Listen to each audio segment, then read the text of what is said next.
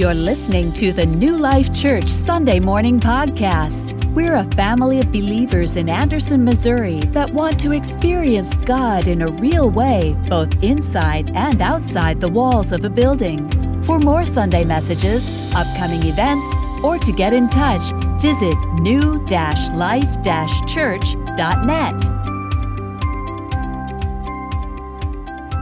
I had the privilege of standing in the back of the room while we were singing, and Harlan was peeking over Chris's shoulder at me while we were singing, and she'd kind of peek, and I'd wave at her, and she'd hide like this, and then she'd peek, and I'd kind of wave at her.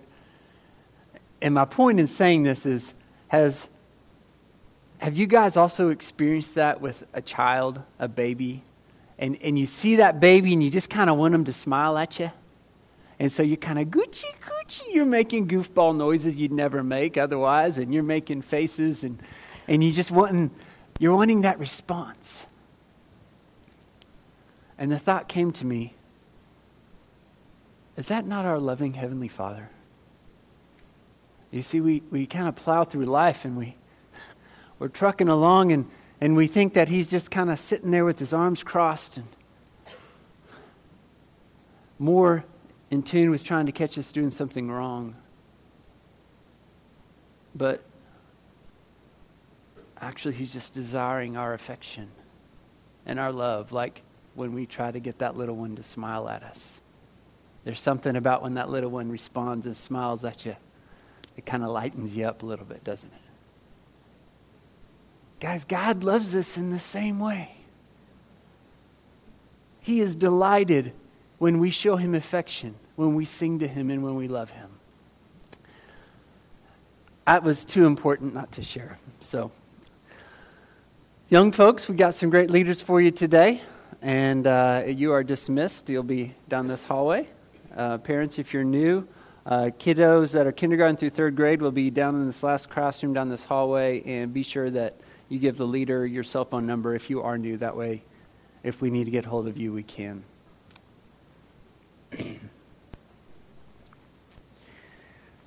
I want to preface this morning's sermon very quickly before we jump into it, and that is the topic today that we are talking about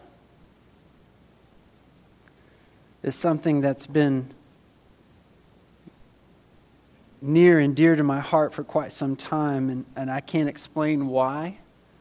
It's something that even in our last family vacation, as we drove through the South, we stopped and went to museums, civil rights museums and different things, just wanting to grow in my understanding and awareness of this. And what I want to make sure that we all begin with is this. This is not a political issue. This is a gospel issue. This is not a preference issue. This is about us loving others as Christ loves us. Dr. Martin Luther King Jr. is quoted saying, "I think it is one of the tragedies of our nation, one of the shameful tragedies, that 11 o'clock on Sunday morning is one of the most segregated hours, if not the most segregated hours in Christian America."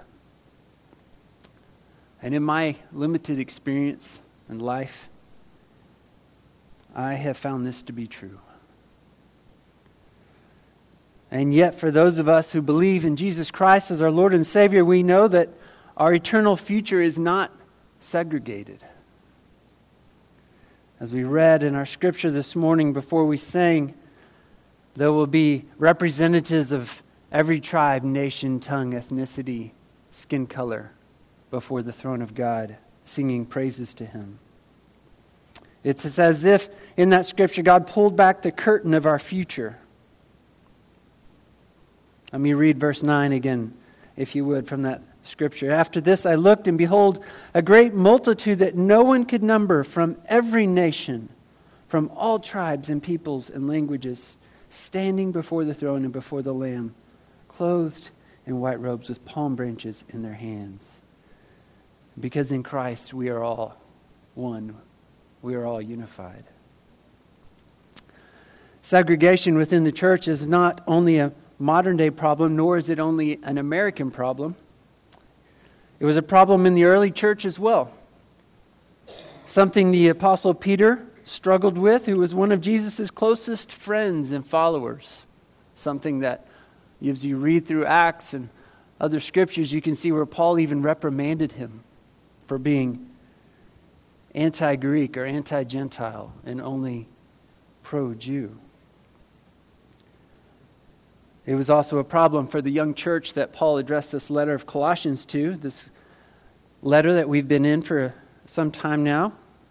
And this morning, because of the weight of this issue in today's society, in our church at large, I don't know of specific issues in our local congregation, but I can't help but think that they're there because we all come from different backstories, as Gary preached about last week. We're looking through eyes of only our own situation, and unless we choose to work at it, unless we choose to learn, we're only still going to see through our own eyes and not realize other people's stories and situations and how that can affect how they see life and go through life.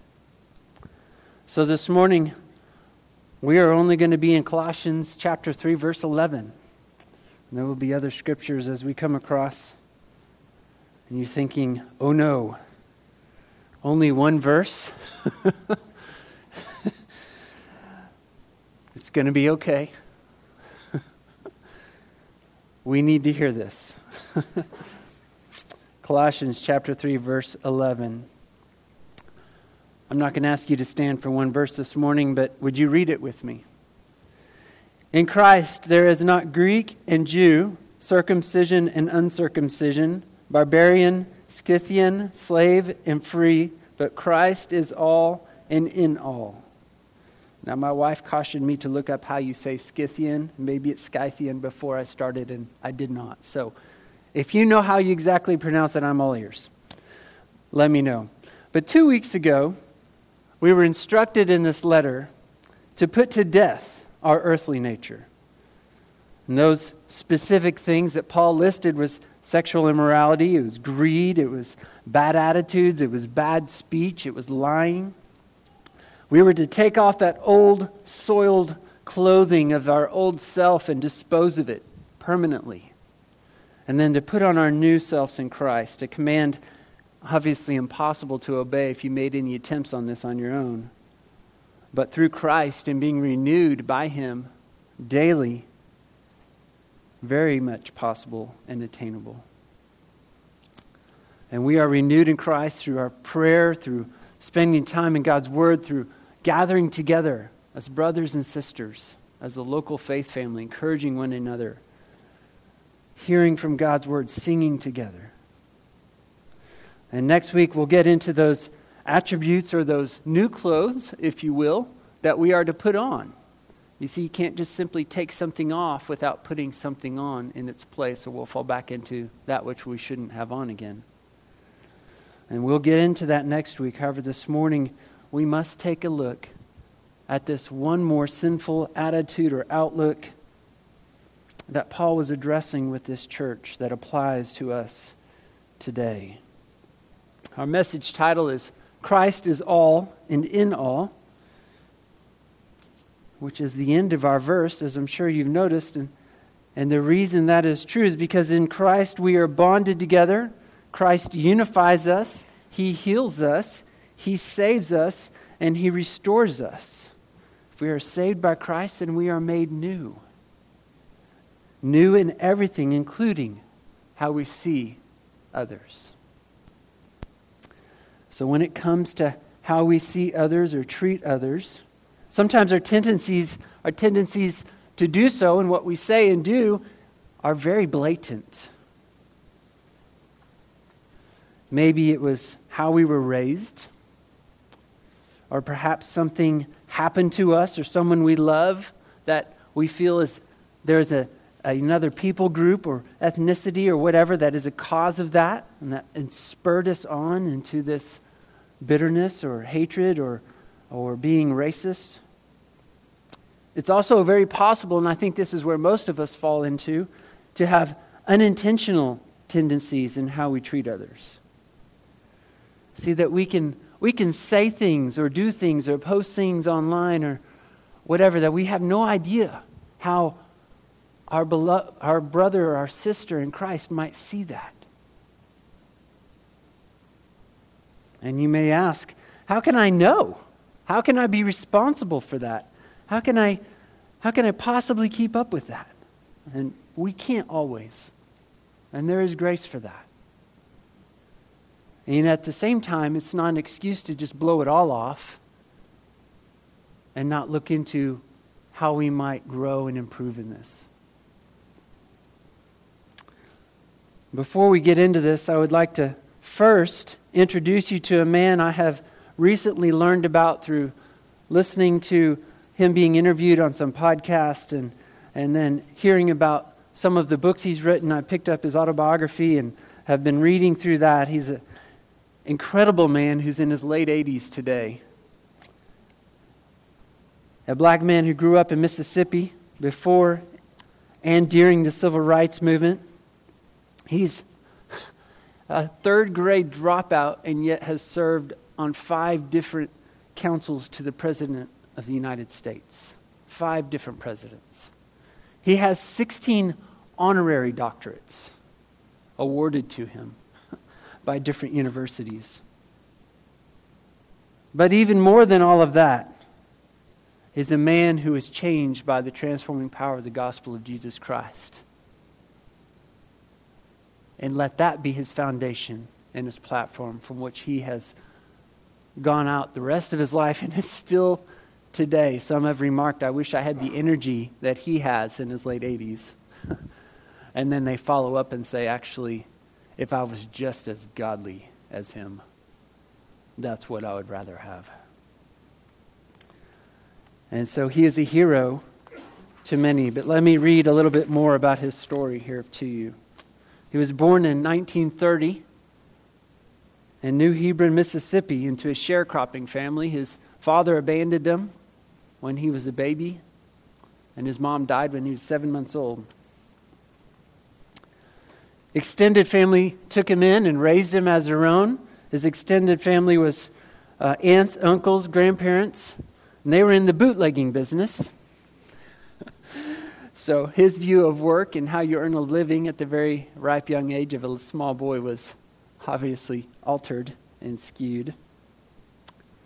And he, of course, experienced the oppression of being black, growing up as the norm of having separate doors you go in through, whether it's a medical clinic, and having access to far lesser quality of medical care. Education in Mississippi then was slim to none for blacks. All the money and funding went to whites, and even though as laws came about to try to change that, the corrupt folks in charge of that funding, they figured out loopholes and ways to reallocate those funds to where they still, almost all the majority of the funding and resources went to the white schools.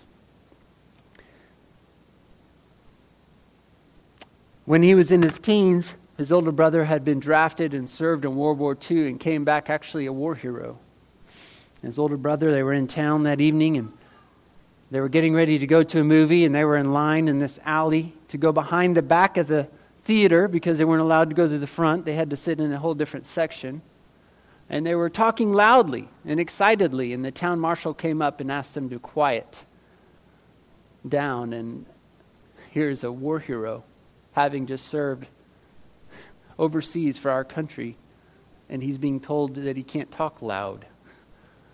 And of course that upset him, and so the town marshal, so he didn't quiet down, and the town marshal hit him with his club.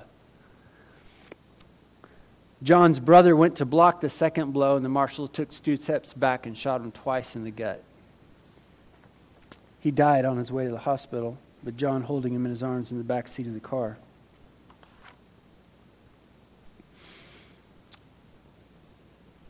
This was a family known for taking matters into their own hands, and so the family, in order to protect John and trying to seek vengeance for his brother, sent him, saved up and scrapped, and sent him to California to try to get him away from it all.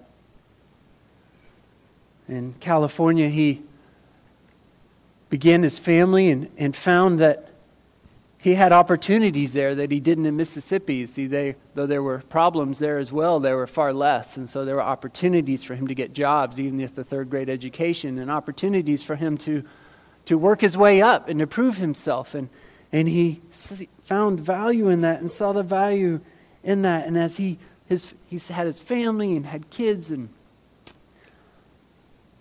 still having this anti-white mentality, trying to work his way up, trying to find out how he could gain as much money, because that's where he saw that he could have power over the white man. His son, named Spencer, started attending a church and a Bible study and invited his dad to come with him. So at 30 years old, John went with his son and ended up accepting Jesus Christ as his Lord and Savior. When he left Mississippi, he vowed he'd never return and go back. And yet shortly after his new relationship with Christ, he felt the call to go back. Don't ever say never, right? And so he did. He packed up his family and moved back, and they started ministries and churches and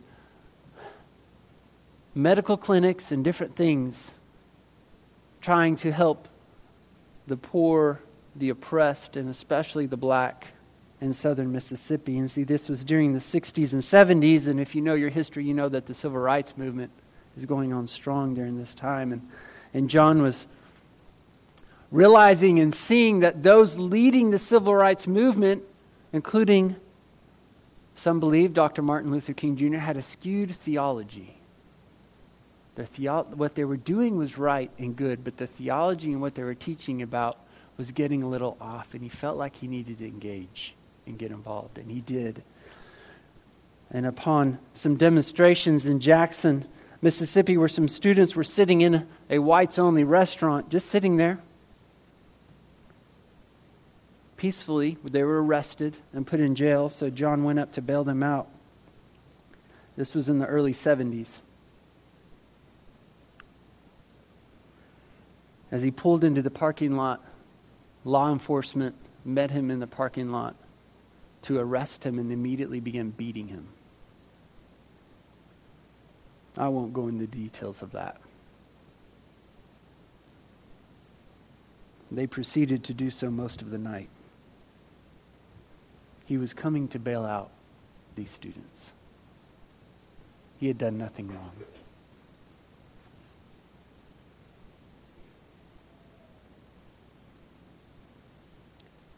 He was put in the hospital and was recovering, and he could feel the hatred rising inside him again towards the whites. Understandably so.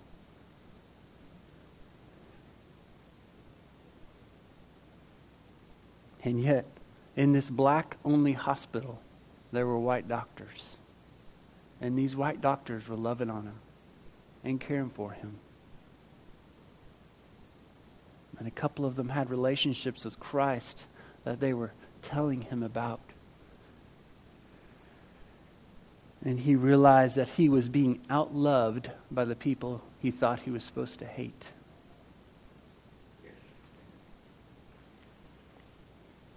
When he healed and recovered and got out, he realized that he needed to begin preaching a new gospel, a gospel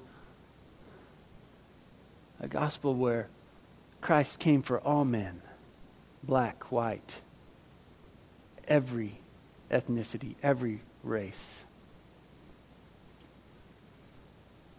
And he has done that since. They opened up their clinics and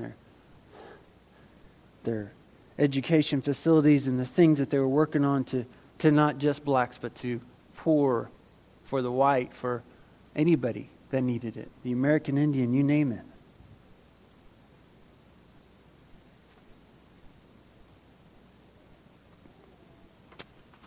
Oh, by the way, along the way, I think I forgot to mention that John became a pastor as well. Pastored a church. John's quoted in it saying, and there's documentary films and stuff on him on YouTube that I'd encourage you to look up and watch. And he said that he realizes that it's complicated. But it's going to take the church, it's going to take the gospel, and it's going to take the church to do something about it. It's not one person. It's going to be the church together doing it. And I agree wholeheartedly with that. And it's only in that case can we read stories of hope today that are out there where this is happening.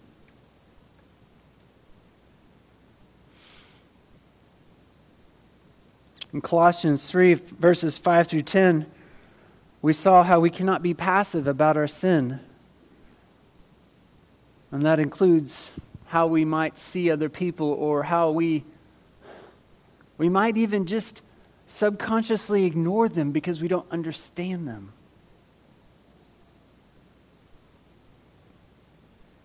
Maybe you're wondering how this might apply to us this morning. You're like, well, I'm not racist, Matt.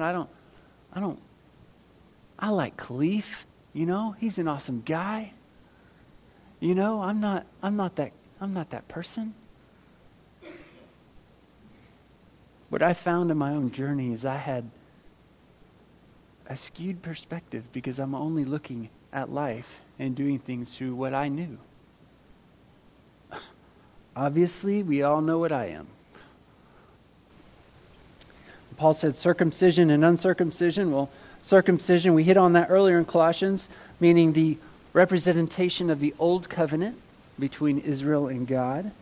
Uncircumcision would be a representation of the new covenant, or the Gentile believer. And so today we might say that's referring to believers no matter how long they've been in the faith, whether you accepted Christ at 10:29 a.m. this morning, right before you walked in the door, or you've been a believer as long as you can remember.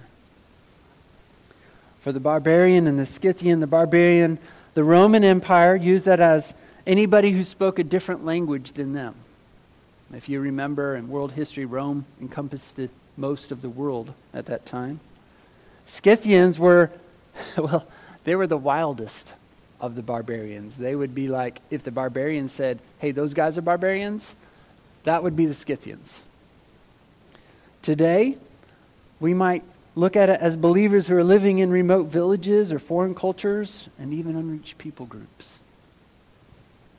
Slave and free, and in this context, slavery meant not what we did here in America and stole people out of their nation and brought them here and forced them to work for us and treated them like property instead of people. That's not what slavery means here. It means a servant or attendant. Okay? Some of them were forced, but that was the minority during this time. Most places and times, because they were poor, they had to sign up to basically be somebody's servant or attendant. Still oppression. Free everyone else. So today we might say believers who are poor, oppressed, incarcerated, or the rich. And so as we work from those understandings, those classifications, those man-made labels, let's explore the rest of the verse. The first two words of the verse have eternal significance in Christ. Specifically, that we have salvation in Christ. We've all been corrupted by sin. Psalm 139, Romans 3, Romans 5 tell us this, as well as a host of other scriptures. Therefore, not one of us was without guilt or fault. Not one ethnicity or people group is more righteous or valuable than another. Period. Whether you're God's chosen race, a Jew, whether you were a German in the 30s and 40s, or an American with slaves here. The person wearing a grass skirt in the middle of Africa is every bit as valuable, loved, and important as I am, or you are. Colossians 1:21-22 says, once we were alienated and hostile in our minds and expressed our evil actions, but now Christ has reconciled us, by his physical body through his death to present us holy, faultless, and blameless before him. Christ has reconciled us to himself. That means he has done what we cannot do. He initiated it, he went about it, and he accomplished it once and for all. So we can be brought back to God, and as we are brought back to God, we are also then unified with our brothers and sisters in Christ. He did this so that he can be all and in all, not just to Greeks or Jews, rich, poor, whites, blacks, Hispanics, Asians, Indians, or any other ethnicity group. For every one of us, meaning he has accomplished it. It's done. We are also one in Christ. Those of us who know him as our Lord and Savior, 1 Corinthians 12:13 tells us that. Galatians 3:28 also tells us that, meaning we as believers are unified through the blood of Christ. Pastor and author Dr. Kevin DeYoung reminds us here, because of sin and pride, God separated people by confusing their language at the Tower of Babylon. I know that was already on some of your minds. Didn't God create race back then? No. He just confused their language because of their pride and sin. That's in Genesis 11, if you want to read about that later. And then Kevin DeYoung also reminds us, but through Christ and the gift of the Holy Spirit, he brought people back together at Pentecost in Acts 2. You remember that story? We're not going to get on the topic of the gifts of tongue here, but in this case, in Acts 2, it was specifically so that all within hearing could hear the gospel of Jesus Christ in their own language. Bringing them back together, tearing down the walls of sin that separates us. Dr. Tony Evans summarizes biblical unity like this: unity does not mean uniformity. It doesn't mean that we all are the same. Of course not. Christ has given us different gifts. There's different parts of the body. What it does mean is it means oneness of purpose. What purpose? The GC squared life. The first of the GC, the Great Commandment. The second of the GC, the Great Commission. Matthew 22, Matthew 28. Not only do we have salvation in Christ, not only are we one in Christ, we also have all been created in Christ. Colossians 1:16, for everything was created by him in heaven and on earth, the visible and the invisible, whether thrones or dominions or rulers or authorities. All things have been created through him and for him. Genesis 1:27, we are all made in God's image. Acts 17:26 tells us that he made from one man every nation of mankind to live on all the face of the earth, having determined allotted periods in the boundaries of their dwelling place. What does that mean? He created one race. We have different cultures. We have different languages. Are good things. Things to celebrate. Things to not overlook. We should not be colorblind. Not at all. That's ignoring the uniqueness and the design that God created someone to be. But if we trace it all the way back, we're all of the same race.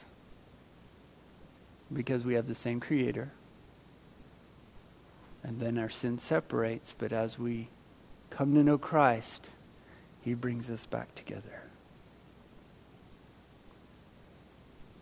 We have a responsibility as believers, as a local church, to learn what we might do, what we might say, even maybe how we vote, that could be offensive and oppressive to our minority brothers and sisters. Why? Oppression and racism are sins. And I've got 8 references here. I'm not going to rattle off. If you want them later, I'll send them to you. Email me. As believers, we are commanded to love others. We're not just suggested to. We're not just if it feels right, or if you know them, or if they look like me, if they're in the same socioeconomic class as me. No. We're to love others. Period.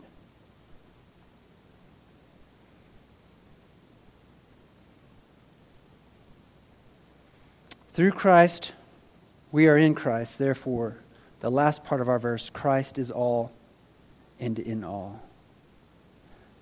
I love how this quote summarizes this. We must place our history, background, culture, and personality under the rule of Christ. Let me say that again. We must place our history, our background, our culture, and personality under the rule of Christ. It's not saying ignore it. It's not saying it doesn't exist. It's not saying to not appreciate it, but it needs to be under the rule of Christ. And may I add, what we post on social media should also be placed under the rule of Christ. Meaning that by grace through faith we choose to trust in Jesus Christ our Lord, putting him in charge of everything. Did you know that this also means, I've said it a couple of times, I'm going to keep saying it, that we have more in common with a fellow believer on the other side of the world that we couldn't even figure out sign language to communicate with each other. They don't even have a written language yet. That I have more in common with that brother or sister in Christ than I do with an unbelieving biological family member here. If Christ truly is supreme, if Christ truly is all and in all, and especially in my life and in their life, I am more related and have more in common with them than I do with an unbelieving family member here that I've known my whole life. Because we have Christ in common.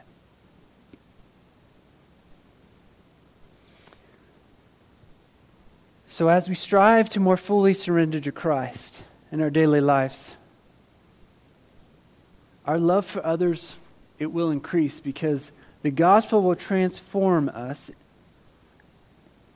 in such a way that what Christ loves, we too will love.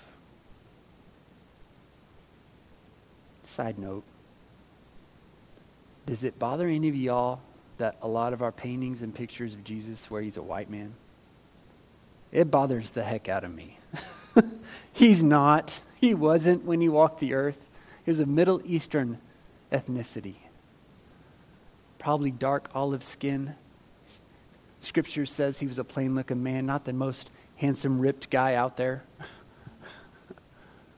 It wasn't his physical appearance that drew the multitudes to him.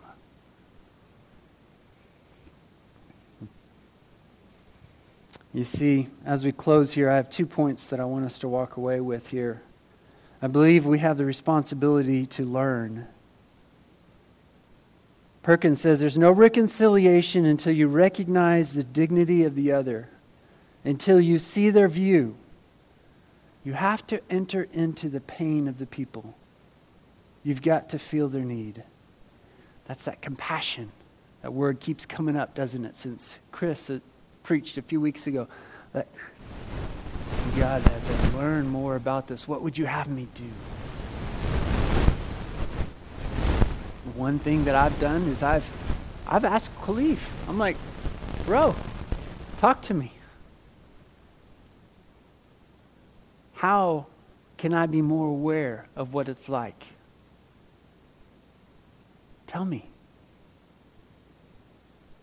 We've gotten a new guy that helps bring some cleaning materials here. Black man who's associate pastor in Northwest Arkansas, bivocational, and he's doing this on the side. And this happened about 2 weeks ago, and I'm preaching on this. You got 15 minutes to sit down with me? Help me out. Talk to me. I want to know. I want to learn. What can we do to learn? Cleve's been posting some great posts, Black History Month, on Facebook. If you don't currently follow Cleve on there, you should. It's fantastic. It's stuff, the history books I had in school left out and ignored. And it pains me that in my 40s, I'm now finding out these things.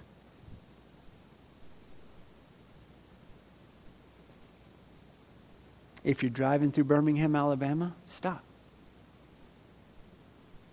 Walk up to Martin Luther King Jr.'s church. Close your eyes, imagine being there in the 60s. What would that have been like?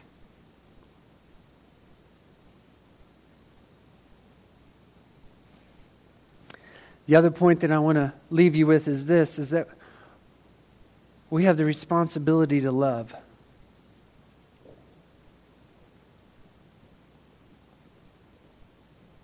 With a heart of love and with the right attitude, not so that it can be a project, but truly to get to know someone.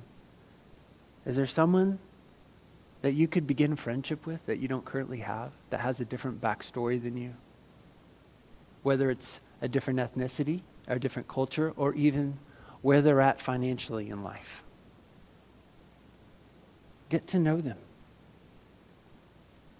Ask them, what can I do and say that makes a difference? What potentially offends you? What encourages them? And then by God's grace, once they realize your love and care for them, they might even ask you those same questions. Speak, act, and vote holistically pro-life. You see, being holistically pro-life means that we are for life and for the lives of every human being from the womb to the tomb.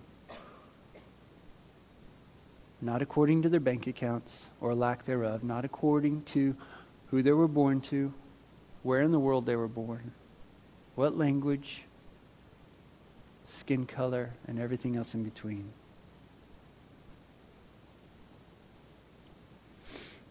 One final quote from John Perkins. There is no institution more equipped and capable of bringing restitution than the church. But we have some hard work to do. And I love that.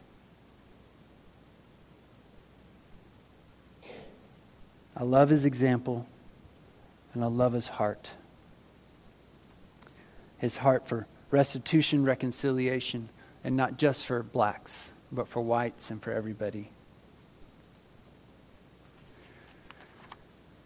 We'll be celebrating the Lord's Supper here in a moment, but before we do, I would like to read a pastoral prayer. I did not write this, but I find it so appropriate to pray.